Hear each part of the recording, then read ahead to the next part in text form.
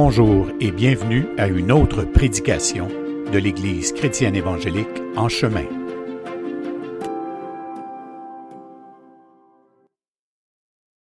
Donc, ça fait plaisir d'être là. Aujourd'hui, on est à la séance 100. C'est pas une joke, je vous le jure. On est à la séance 100 de cette étude sur la lettre de Paul aux Romains. Séance 100. J'aime ça le dire, il me semble, je ne me suis jamais rendu là. Compter jusqu'à 100. Là.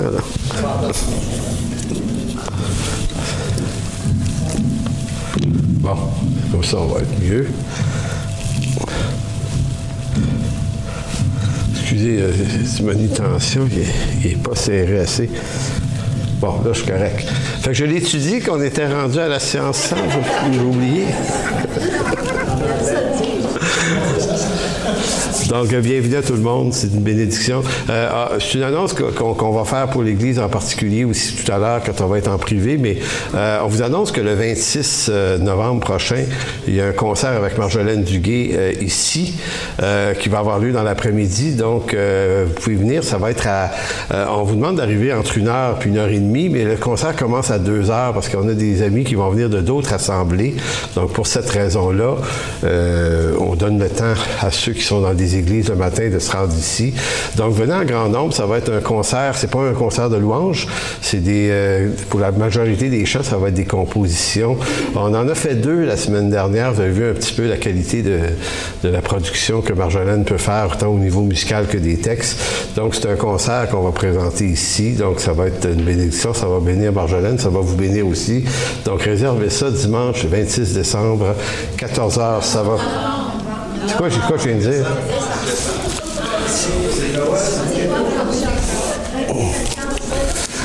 Je vais laver ça avec une gorgée d'eau. Donc, on m'a dit que je m'étais trompé. Effectivement, c'est pas décembre, c'est novembre. Donc, pour le reste, bienvenue à cette 100e séance, il faut que je le dise plusieurs fois, de la lettre de Paul aux Romains, qu'on devrait terminer en 2023, mais en 2024, en janvier prochain, on commence une nouvelle série qui va être sur l'Évangile de Jean. Donc, encore là, on va être pendant probablement 3 ans. C'est ça que ça a pris pour Romains. Puis Jean est plus grand et plus long. En tout cas, on va essayer de ne pas faire ça 5 ans quand même. Mais de toute façon, l'approche qu'on a dans l'enseignement, c'est de ne pas choisir nous-mêmes des thématiques, mais de laisser un livre de la Bible choisir pour nous, en parcourant le texte. Donc, ça permet d'exposer beaucoup de faits bibliques importants que si on avait le choix, quelquefois, on n'aborderait pas. Donc, voilà la raison pourquoi on fait ça. Donc, Évangile de Jean, ça va être ça. Puis les études du jeudi soir, en ce moment, je fais une étude qui s'appelle « La persécution, l'Église et le disciple », qui va se terminer quelque part au début décembre. Décembre, oui, c'est ça, je ne vais pas me tromper de mois encore. Mais en fin janvier, il y a une nouvelle série qui va commencer.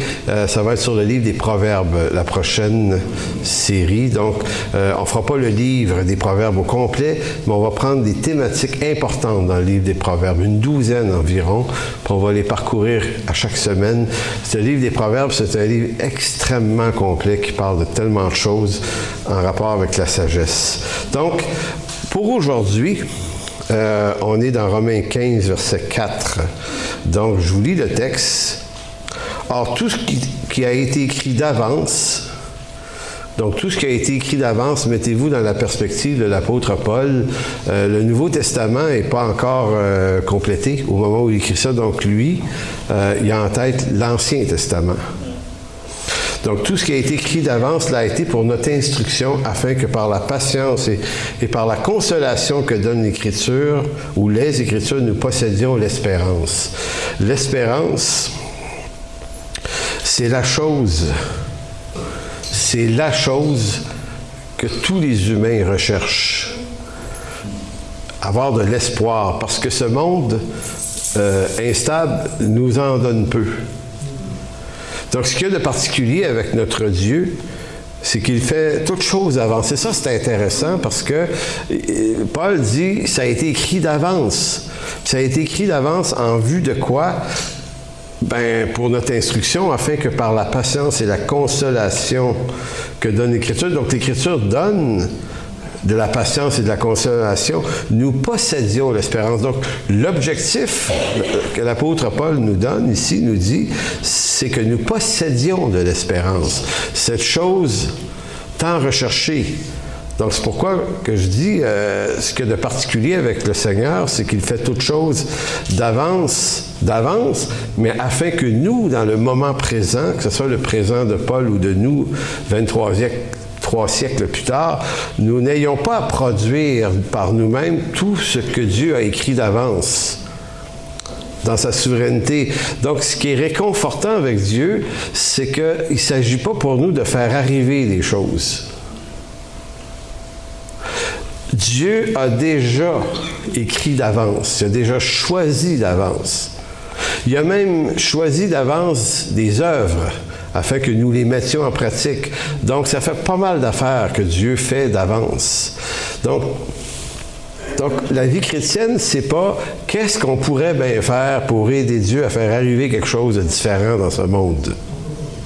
Moi, quand je vois des gens qui se mettent à la poursuite de la fin des temps en vue de bloquer l'antéchrist qu'il dénonce qui va venir, je suis là, si tu veux croire ça absolument comme ça, crois-le, mais de toute façon, si l'Écriture dans ta lecture te dit qu'il va venir, tu perds ton temps à essayer de l'empêcher. Il y a vraiment des chrétiens qui abordent la question de façon étrange. C'est comme si leur implication va changer les choses. En fait, Dieu est suffisamment souverain pour changer les choses quand lui le veut. Donc, notre marche avec Dieu, dans la vie de tous les jours, ne consiste pas à faire découvrir à Dieu, ni aux chrétiens, ni à son Église, la grandeur de nos bonnes œuvres, ni même l'ardeur de notre fidélité pour montrer à quel point on est extraordinaire, nous, comme chrétiens, comme Église. Mais l'objectif que Dieu nous donne par sa parole, c'est de nous faire comprendre la grandeur de son œuvre et sa fidélité à lui envers nous. Donc, ça n'exclut pas qu'on soit fidèle envers lui, là. C'est pas ça l'idée. Mais le but, c'est pas qu'on devienne extraordinaire.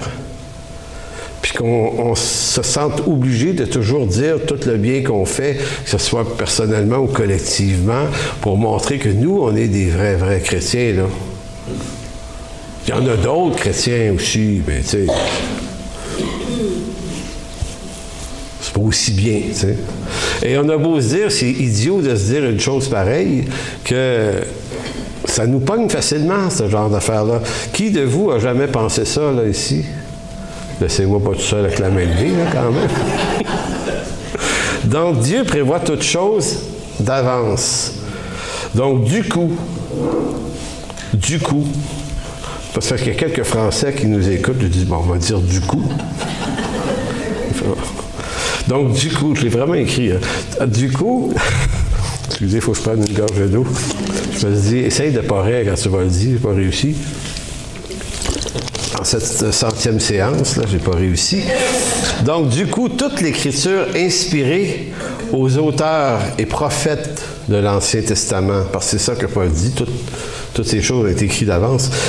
Donc, tout ce que Dieu a inspiré aux auteurs et prophètes de l'Ancien Testament, nous dit Paul, poursuivait un but précis, nous donner une instruction qui servirait à notre consolation.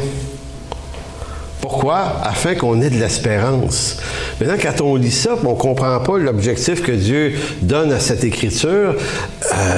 L'Écriture aussi, elle peut être solidement déprimante des fois. Tu dis qu'il se passe des affaires assez, là, quand même.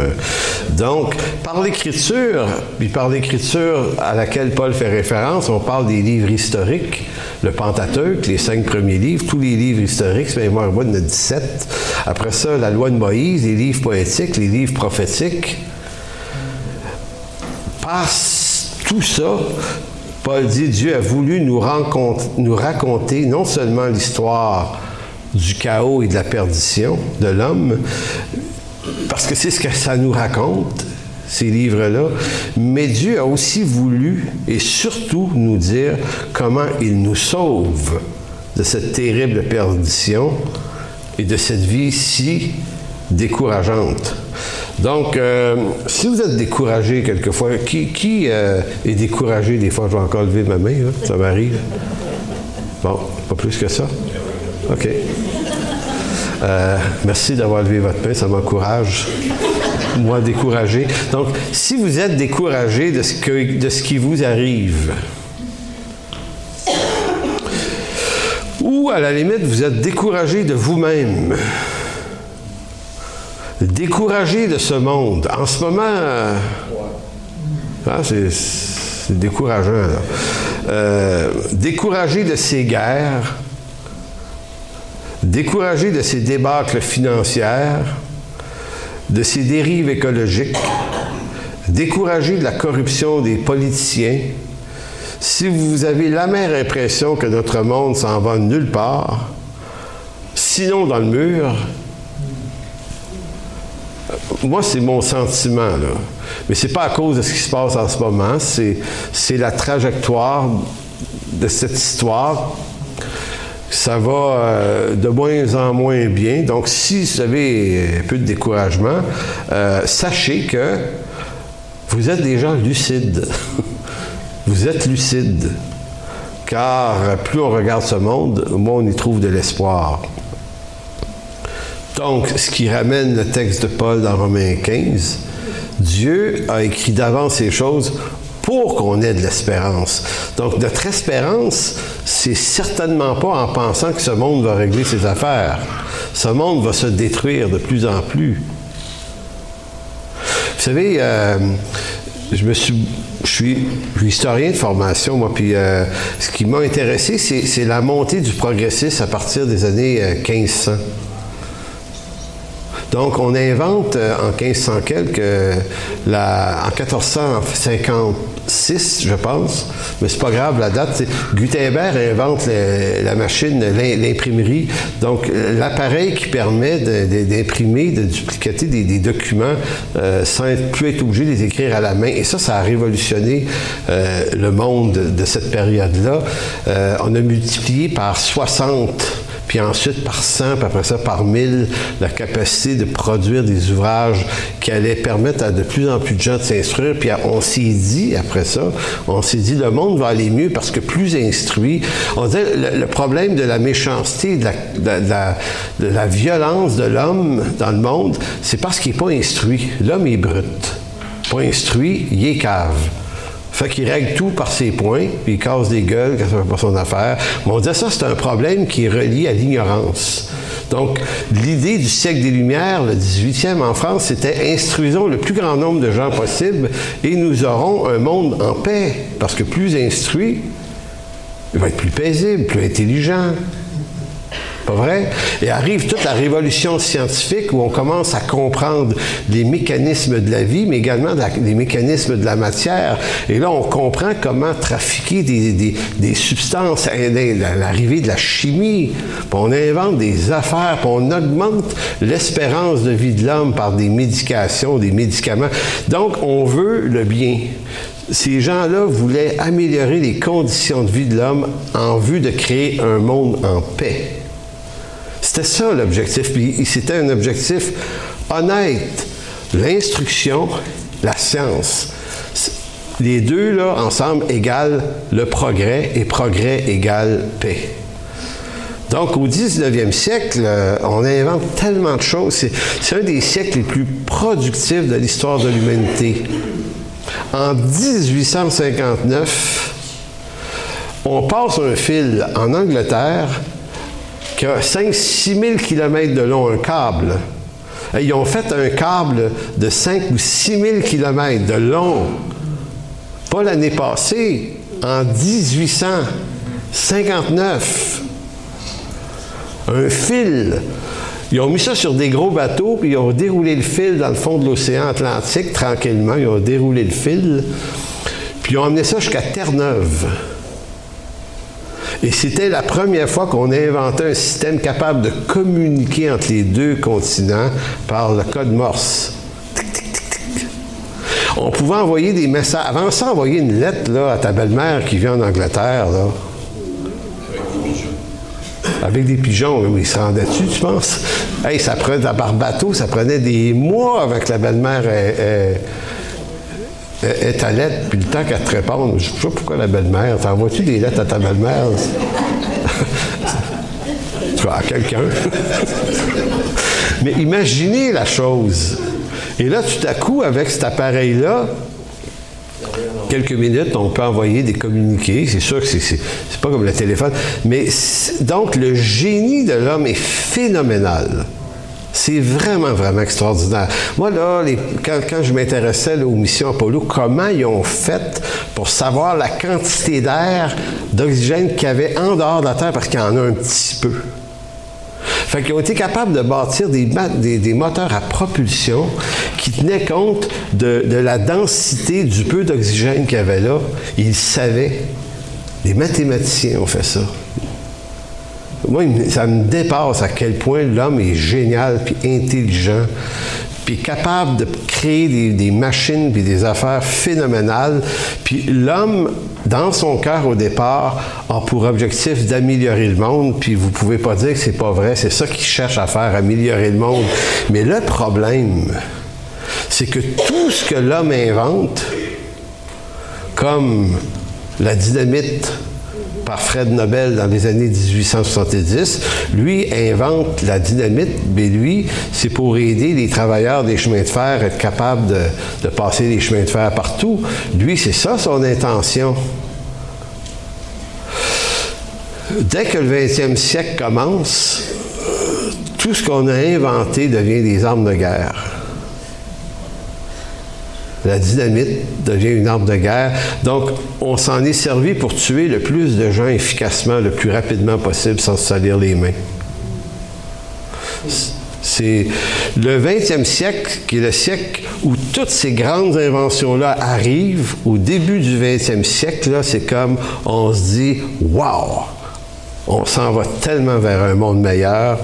Et en 1914, génocide arménien en Turquie. Après ça, Première Guerre mondiale.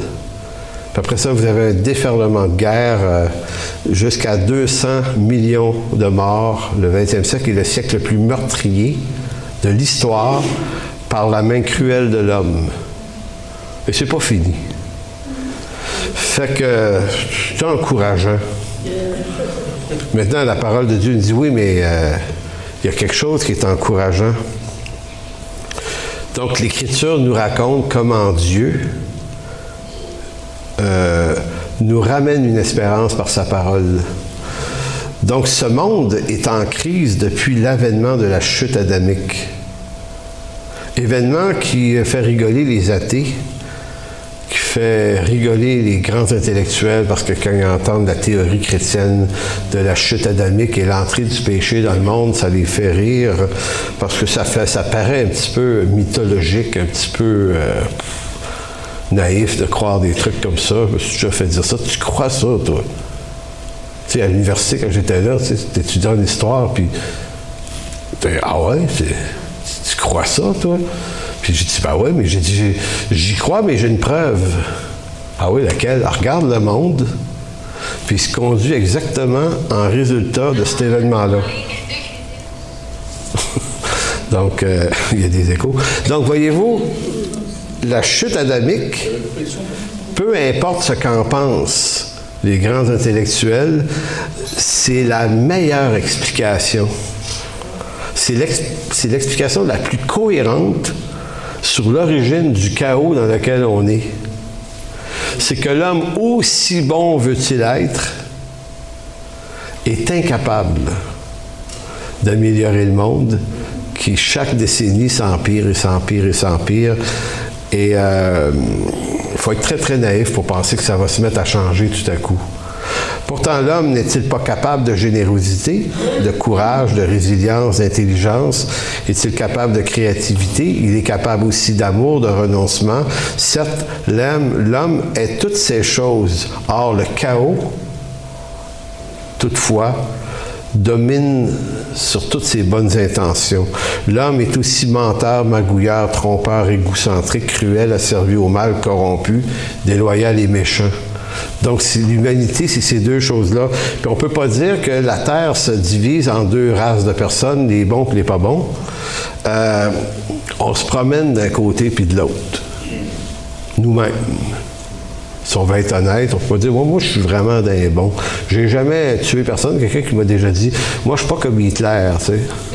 Moi, je dis, si ton standard, c'est Hitler, là, ça veut dire que tout ce qui est en bas d'Hitler, c'est pas pire. C'est fou, là. C'est pas des comparaisons à faire. C'est ce que l'histoire de l'homme rapporte. C'est ce que nous constatons de nos yeux, c'est ce que nous voyons aussi quelquefois dans nos propres cœurs. Donc, l'homme qui place son espoir dans l'homme est le plus malheureux des hommes. Il y a des intentions politiques, il y a des bonnes intentions politiques supranationales qui sont déversées par l'ONU, le Fonds économique mondial, le Forum économique mondial. Vous savez, le G7, le G8, le G20, il y a tout d'autres G, il y a plein de G à cette heure, hein? G50. Vous avez l'homme qui veut sauver la planète par la restauration d'une écologie renouvelée qui est à l'agonie, COP21, COP22, COP23, COP24. Puis, éventuellement, à chaque COP, c'est supposé s'améliorer, mais à chaque COP, ça s'est empiré. Le niveau de la mer monte. Je réfléchissais, je dirais, quand il va être rendu au COP 89, il va être sur le top d'une montagne, la gang. Ça va être inondé partout. On va se faire un autre COP ici, là. Les intentions bienveillantes, honnêtes de beaucoup d'hommes à travers des organismes comme l'UNESCO, qui est une agence des Nations Unies pour la paix, l'éducation, la science. Donc, il y a plein de projets de mondialisation aussi. Donc, mondialisation, l'idée que si on avait un seul grand gouvernement mondial, on arriverait à baisser les tensions, puis il y a beaucoup de gens qui sont contre ça.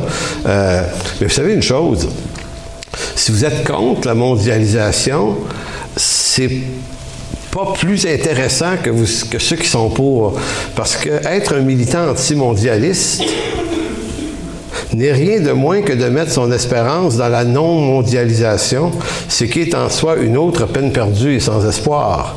J'ai déjà eu cette discussion-là avec un chrétien qui était anti-mondialisation. J'ai dit deux choses. D'abord, ça n'arrivera pas. On n'est pas capable de s'unir. Regardez le monde dans lequel il est en ce moment. Parce que l'homme n'a jamais été aussi instruit, mais il n'a jamais été aussi capable de violence et de cruauté aussi à grande échelle. 55 millions d'avortements par année. Ça, c'est le chiffre d'il y a 10 ans. Sans compter les génocides, les guerres, les meurtres, les crimes. Et on est dans une société qui est tellement buzzée, c'est tellement tough à assumer qu'il y a une partie de la population qui se gèle la tête. On légalise le pot, là, on commence à légaliser plein d'affaires. On est obligé d'ouvrir des piqueries partout. On ne peut plus arrêter ça. C'est une vague. Les gens ne sont pas capables d'assumer la réalité humaine. Ça va tellement mal que beaucoup de gens décrochent. Il n'y a pas juste des étudiants secondaires 4 et 5 qui décrochent. Il y a des parents qui décrochent. Il y a toutes sortes de monde qui décrochent parce qu'il n'y a pas d'espoir. Donc, constater qu'il n'y a pas d'espoir, c'est une forme de lucidité, mais sans l'espoir du Seigneur Jésus-Christ qui nous sauve, je ne sais pas en quoi tu crois, là. Donc, tu vas dire, OK, moi, je suis contre la mondialisation. C'est pas bon, ça. OK? Donc, tu es contre la mondialisation. Donc, tu es pourquoi? Ben, je suis pour la pas mondialisation. OK? Ça amène quelle solution, ça? C'est bon. Ben, c'est ça. Tu sais, que tu sois pour ou contre, anyway. Le problème d'être pour ou contre, c'est que tu es encore en train de mettre ton espoir dans quelque chose en bas ici. Tournez dans Jérémie 17. Puisque Paul disait, ces choses ont été écrites pour notre instruction, afin que nous possédions l'espérance. J'ai coupé le verset un peu, là. Jérémie, c'est un texte qu'on connaît bien dans l'Ancien Testament. « Ainsi parle l'Éternel, maudit soit l'homme qui se confie dans l'homme, qui prend la chair pour son appui et qui détourne son cœur de l'Éternel. Il est comme un misérable dans le désert, il ne voit point arriver le bonheur. Il habite des lieux brûlés du désert, une terre salée et sans habitants. » Verset 7. « Mais béni soit l'homme qui se confie en l'Éternel et dont l'Éternel est l'espérance. Qu'avait dit Paul dans Romains 15, 4? Que le but, c'est l'espérance. Béni soit l'homme qui se confie en l'Éternel et dont l'Éternel est l'espérance. Il est comme un arbre planté près des eaux qui étend ses racines vers le courant. Il n'aperçoit point la chaleur quand elle vient. Son feuillage reste vert. Dans l'année de la sécheresse, il n'a point de crainte et il ne cesse de porter du fruit. Donc, c'est pas parce que notre monde est chaotique et désespérant que nous, on doit être vidé de tout espoir. Et si on participe au désespoir de cette vie, c'est peut-être parce qu'on ne se nourrit pas suffisamment de la parole qui devrait restaurer notre espoir, mais dans autre chose que dans l'homme. Psaume 84, verset 10. Toi, tu es notre bouclier. Vois, ô Dieu, et regarde la face de ton oint. Mieux vaut un jour dans tes parvis que 1000 ailleurs. Je préfère me tenir sur le seuil de la maison de mon Dieu plutôt que d'habiter sous la tente de la méchanceté. Qu'est-ce qu'on peut comprendre de ce texte-là pour notre temps aujourd'hui? C'est que si ça te démoralise la méchanceté de ce monde, ben, fixe tes regards dans les parvis du Seigneur. Car l'Éternel est un soleil et un bouclier. L'Éternel donne la grâce et la gloire. Il ne refuse aucun bien à ceux qui marchent dans l'intégrité. L'Éternel des armées, heureux l'homme qui se confie en toi. Donc, posséder l'espérance. Romains 15, 4. Je relis le texte de Romains 15, 4. Or, tout ce qui a été écrit d'avance, c'est ce qu'on vient de lire, l'a été pour notre instruction, afin que par la patience et la consolation que donnent les Écritures, nous possédions l'espérance. L'espérance, le mot du texte original nous parle, ce que c'est l'espérance, c'est une attente joyeuse. Donc, est-il possible d'avoir une attente joyeuse malgré le chaos qui nous entoure? Puis en passant, le chaos, c'est pas ici au Québec qu'on le subit le plus. France et moi, hier, on soupait avec des personnes qu'on a rencontrées via ses cours. Elle est enseignante de français pour des immigrants. Puis on était invités par un couple qui peut-être nous écoute aujourd'hui d'ailleurs. Vous avez dit qu'ils nous écouteraient peut-être. Puis ils viennent d'un pays où c'est que ça brasse. Là. Puis ils nous disaient à quel point on est bien ici. Ils ont une petite fille, là. Ils disent, on est content pour notre petite fille. Elle peut aller à l'école, là, gratuitement. Et chez nous, c'est une fortune. Instruire notre enfant pour lui donner une instruction pour qu'il fasse quelque chose de sa vie. Ici, l'autobus vient la chercher devant la maison. Ces gens-là sont admiratifs de la grâce qu'on a de vivre dans un pays où coule le lait et le miel. Ça m'agace, les chrétiens qui gossent contre nos gouvernements tout le temps. Il faudrait les envoyer quelque part dans le monde, passer une petite année, là. Tu regardes, on va t'amener une place. Là. Ça va pas trop bien, là. Puis dans 1 an, tu vas être guéri de ta folie. Ça va aller mieux. C'est pas que ça va extrêmement bien ici, il y a des problèmes. C'est gros problème. Le maire de Québec s'ostine avec monsieur le premier ministre pour le tramway. Okay, ça va mal, là. Ça va mal. Là. Il y a le REM qui a eu une petite panne cette semaine. Hey, ça va-tu mal au Québec? Ça va mal. C'est effrayant comment ça va mal. Qu'est-ce qu'il y a d'autre comme problème? Système de santé. Troisième lien. Hein? Le troisième lien, oui. Puis les hôpitaux. C'est pas que ça va super effrayamment bien, mais je veux dire, c'est comme... moi, je suis allé 8-9 fois en Afrique, et puis ça m'a guéri, là. J'ai vu une madame qui avait marché 4-5 heures venir à l'église une fois avec ses enfants. Le pasteur là-bas, Joe, me disait, elle vient de... Elle part à 6 heures le matin, elle. Elle dit, à 10 heures. À pied. 4 heures. C'est comme... Je me souviens que Puis là, je voyais que c'était la réalité des gens dans cette église-là. Et j'avais un curieux sentiment, quand j'ai prêché là, j'avais l'impression d'être indigne de leur adresser la moindre parole.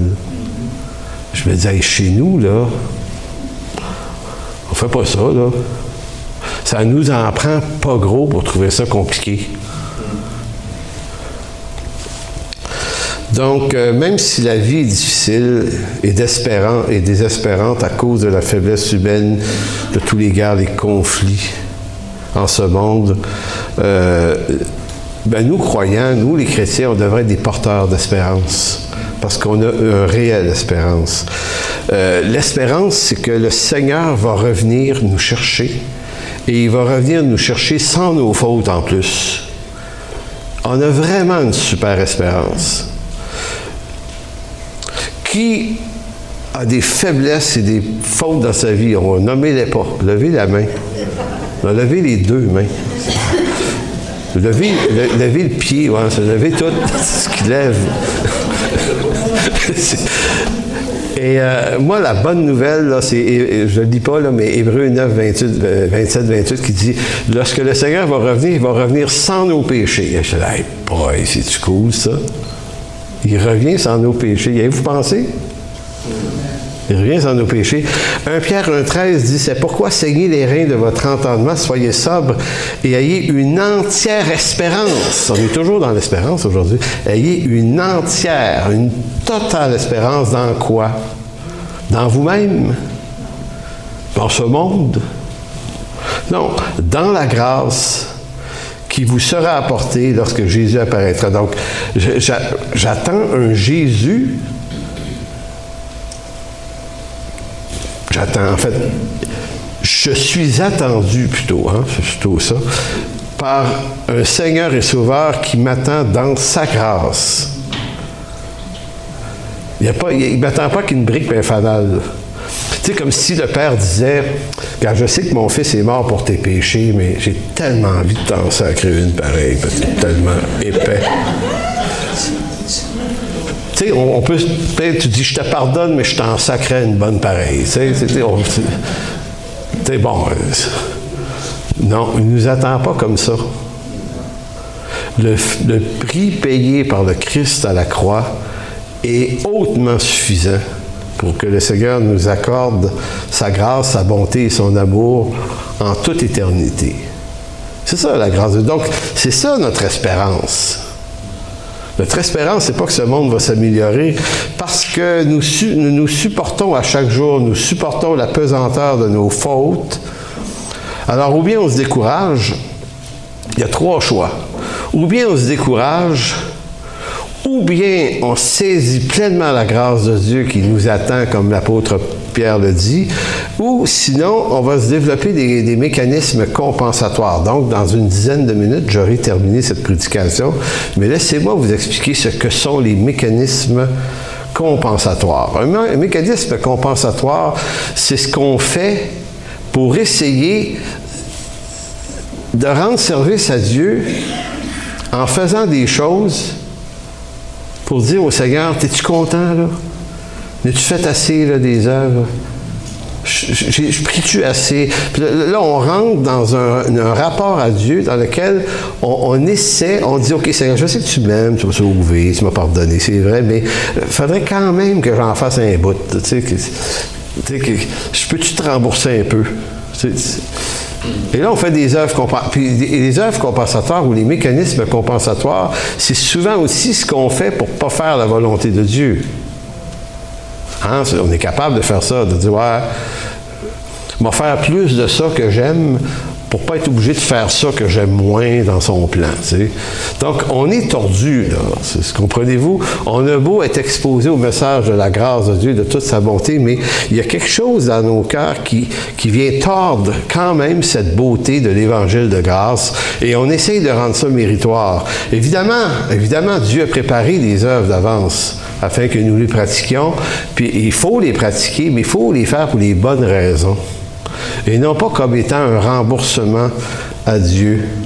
La question la plus fondamentale ici, c'est que pratiquons-nous les œuvres de Dieu parce qu'il nous a fait grâce ou qu'il nous fait la grâce de le servir, ou pratiquons-nous ces œuvres préparées d'avance parce qu'on cherche à se construire aussi une quoi? Une assurance.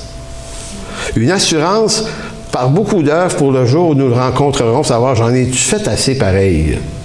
Parce qu'on croit, et là, je m'en vais vers ce dernier texte, tournez deux derniers textes, Luc 18, verset 18. Ça raconte l'histoire du jeune homme riche qui, lui, moi j'ai entendu à plusieurs reprises ces textes-là être utilisés pour faire ce que je vais appeler du capitalisme évangélique. C'est-à-dire que quelqu'un vous dit comme ça, il est écrit dans les textes bibliques que si on donne beaucoup, financièrement, tu sais, quelqu'un de riche, je dis, moi, je vais donner beaucoup à l'œuvre de Dieu parce que le Seigneur va me le rembourser au centuple. C'est beaucoup d'intérêt. Toi, tu ne peux pas donner ça, hein? Bon, au centuple, je vais vous donner ce que ça veut dire au centuple, là, c'est que au centuple, c'est multiplié par 100. Donc, vous investissez 1000 $. 1000 $ multiplié par 100, ça fait combien? 100 000. 100 000. Donc, dans la banque de Dieu, le gars m'avait dit, il y a beaucoup de chrétiens qui croient ça, qui m'avaient dit, hey, quand tu investis là, dans la banque de Dieu, tu mets 1000 à 100 000, tu sais.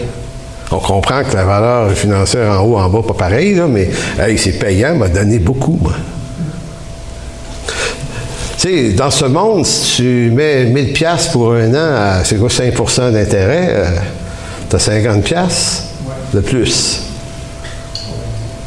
C'est intéressant. Tu as 50 $ de plus ici-bas. En haut, tu as 95 000 de revenus. C'est fou. Fait qu'il y a des chrétiens riches qui se sont dit, hey, on va investir en haut. Tu te dis, ouais, OK. C'est parce qu'il y a quelque chose qu'il faut comprendre. Donc, Luc 18, 18, un chef interrogeant Jésus, il dit, bon maître. Il était riche, lui, là. Il dit, que dois-je faire pour hériter la vie éternelle? Jésus lui répondit, pourquoi m'appelles-tu bon? Il n'y a de bon que Dieu seul. Tu connais les commandements, tu ne commettras point d'adultère, tu ne tueras point, tu ne déroberas point, tu ne diras point de faux témoignages, honore ton père et ta mère. J'ai dit-il observé toutes ces choses de ma jeunesse. Alors Jésus, ayant entendu cela, lui dit, il te manque encore une chose, vends tout ce que tu as et distribue-le aux pauvres. Et tu auras un trésor dans les cieux. Puis viens, suis-moi. Lorsqu'il entendit cela, ces paroles, il devint tout triste car il était riche. Donc, vous voyez, là, donc ici, on s'arrête de dire, il dit à ce gars-là, toi, là, donne tout ça. Hey, tu veux-tu un trésor en haut? Veux-tu un bon placement? Le gars, il dit, ouais, c'est quoi? Donne tout ce que tu as aux pauvres. Placement en haut. Je vous dis, ça a l'air de ça qu'il est en train de dire, mais c'est pas exactement ça. Parce que le trésor dans les cieux, il est destiné à tous. Alors si on dit c'est juste le riche qui donne beaucoup, qui a un trésor plus grand que les autres, on est en train de ramasser le capitalisme nord-américain et occidental, on met ça dans l'Évangile. Ça a fait... Écoutez, il faut donner. C'est le cœur de Dieu. Mais si on donne dans cet esprit-là, c'est pas l'esprit que le Seigneur voulait dire. Et pourquoi? Verset 28 du même texte. C'est les apôtres qui entendent ça. Ils entendent un gars riche qui se fait dire qu'il va avoir un trésor dans les cieux s'il donne tout. Puis c'est des vrais hommes. Eux autres sont pas riches. Puis là, ils se grattent la tête. Et écoutez bien, la réaction de Pierre montre un peu la bizarrerie dans laquelle on pourrait comprendre. Pierre se mit à lui dire, voici, nous avons tout quitté et t'avons suivi. Tant d'autres mots, nous, on n'a pas donné grand-chose. Nous, on a juste quitté ce qu'on avait. Alors Jésus répondit, je vous le dis en vérité, il n'est personne qui, ayant quitté à cause de moi et à cause de la bonne nouvelle, sa maison, son frère, sa sœur, sa mère, son père, ses enfants et ses terres, ne reçoivent au centuple. Là, on n'est plus dans l'argent, là. Je ne sais pas si vous avez vu la passe, ça. C'est pas une question de somme. Ne reçoivent multiplié par 100, présentement, dans ce siècle-ci, des maisons, des frères, des sœurs, des mères, des enfants et des terres avec des persécutions. Et dans le siècle à venir, la vie éternelle. Plusieurs des premiers seront les derniers, et plusieurs des derniers seront les premiers. Donc, nous, on a pensé que c'était un investissement multiplié par 100. Là, je vous dis, c'est peut-être pas votre cas. J'ai entendu vraiment des croyants lancer cette idée-là. Je soutiens beaucoup d'affaires parce que je vais être remboursé au centuple. Et moi, à l'époque, je disais, une bonne idée. Si tout est investi dans nos projets, on va te le faire à croire, tu sais. Tout le monde a le droit au même trésor dans le ciel parce que le ciel n'est pas capitaliste. Ça n'aurait aucun bon sens que Dieu, dans ce monde injuste, ait fait en sorte qu'il y ait des très riches et des très pauvres et que les très riches ont exploité les pauvres et que les riches, quand ils se convertissent, peuvent investir dans le ciel pour être éternellement encore plus riches que les pauvres qui n'auront pas pu investir autant. Ça serait ça que ça veut dire. Fait que moi, pendant des années, je ne l'avais pas vu. Je me disais, puis dernièrement, j'ai allumé, je dis, c'est pas l'Évangile, ça. Pourquoi? Marc, chapitre 12, verset 41. La réponse est là. Jésus, s'étant assis, vis-à-vis du tronc, regardait comment la foule y mettait de l'argent. On est encore dans le fric. On est 2 chapitres après l'histoire du riche. Là. Plusieurs riches mettaient beaucoup. Alors, on dit, au centuple. Il vint aussi une pauvre veuve. Elle y mit 2 petites pièces, faisant 1/4 de sou. Là, tu dis, aller au centuple, ça ne vaut pas grand-chose rendu en haut. Là, on est tellement comme ça que les gens devaient regarder la pauvre madame et dire, pauvre, elle ne peut pas donner beaucoup. Et là, c'est comme tu as envie de dire merci Seigneur de m'avoir fait si riche pour pouvoir transporter mes gains si bas dans la banque d'en haut. C'est tellement niaiseux. Fait que plusieurs, les riches mettaient beaucoup. Mais alors Jésus, ayant appelé ses disciples, leur dit, je vous le dis, en vérité, cette pauvre veuve a donné plus qu'aucun d'eux.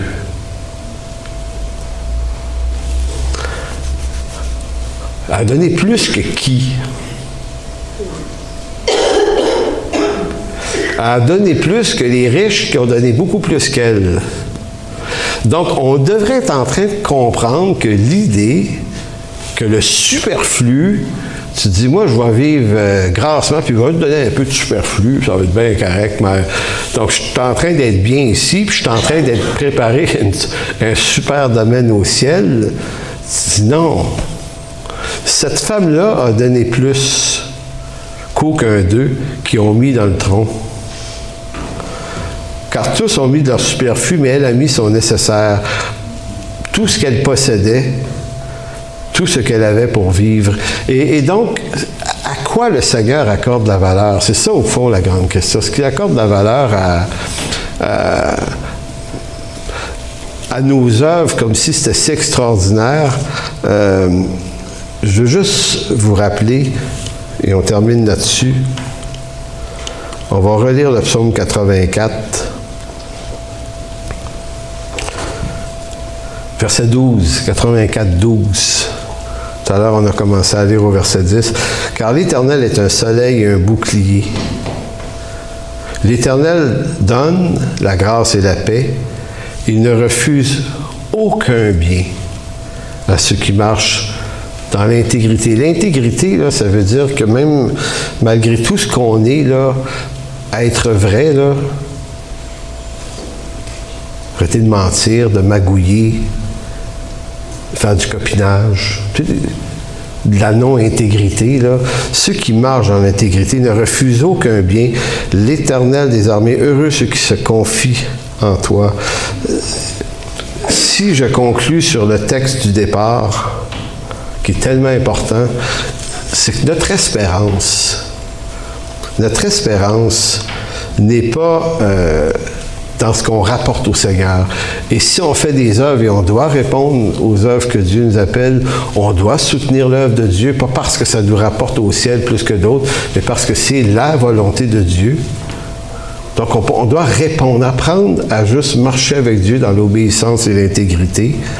Ça ne va pas améliorer notre éternité parce que c'est déjà une hyper grande bénédiction. Donc, mon assurance à moi, là, et votre assurance à vous, c'est pas dans ce que vous allez faire d'extraordinaire ici-bas, même si c'est fort utile de le faire. Notre espérance, elle est dans la grâce qui va nous être accordée lorsqu'on va apparaître devant lui. C'est pour ça que Paul, et je relis le texte Romains 15,4, « Or, tout ce qui a été écrit d'avance l'a été pour notre instruction, afin que par la patience et par la consolation que donne l'Écriture, nous possédions l'espérance. » Amen. Pour toute information, n'hésitez pas à communiquer avec nous à info@église-en-chemin.com.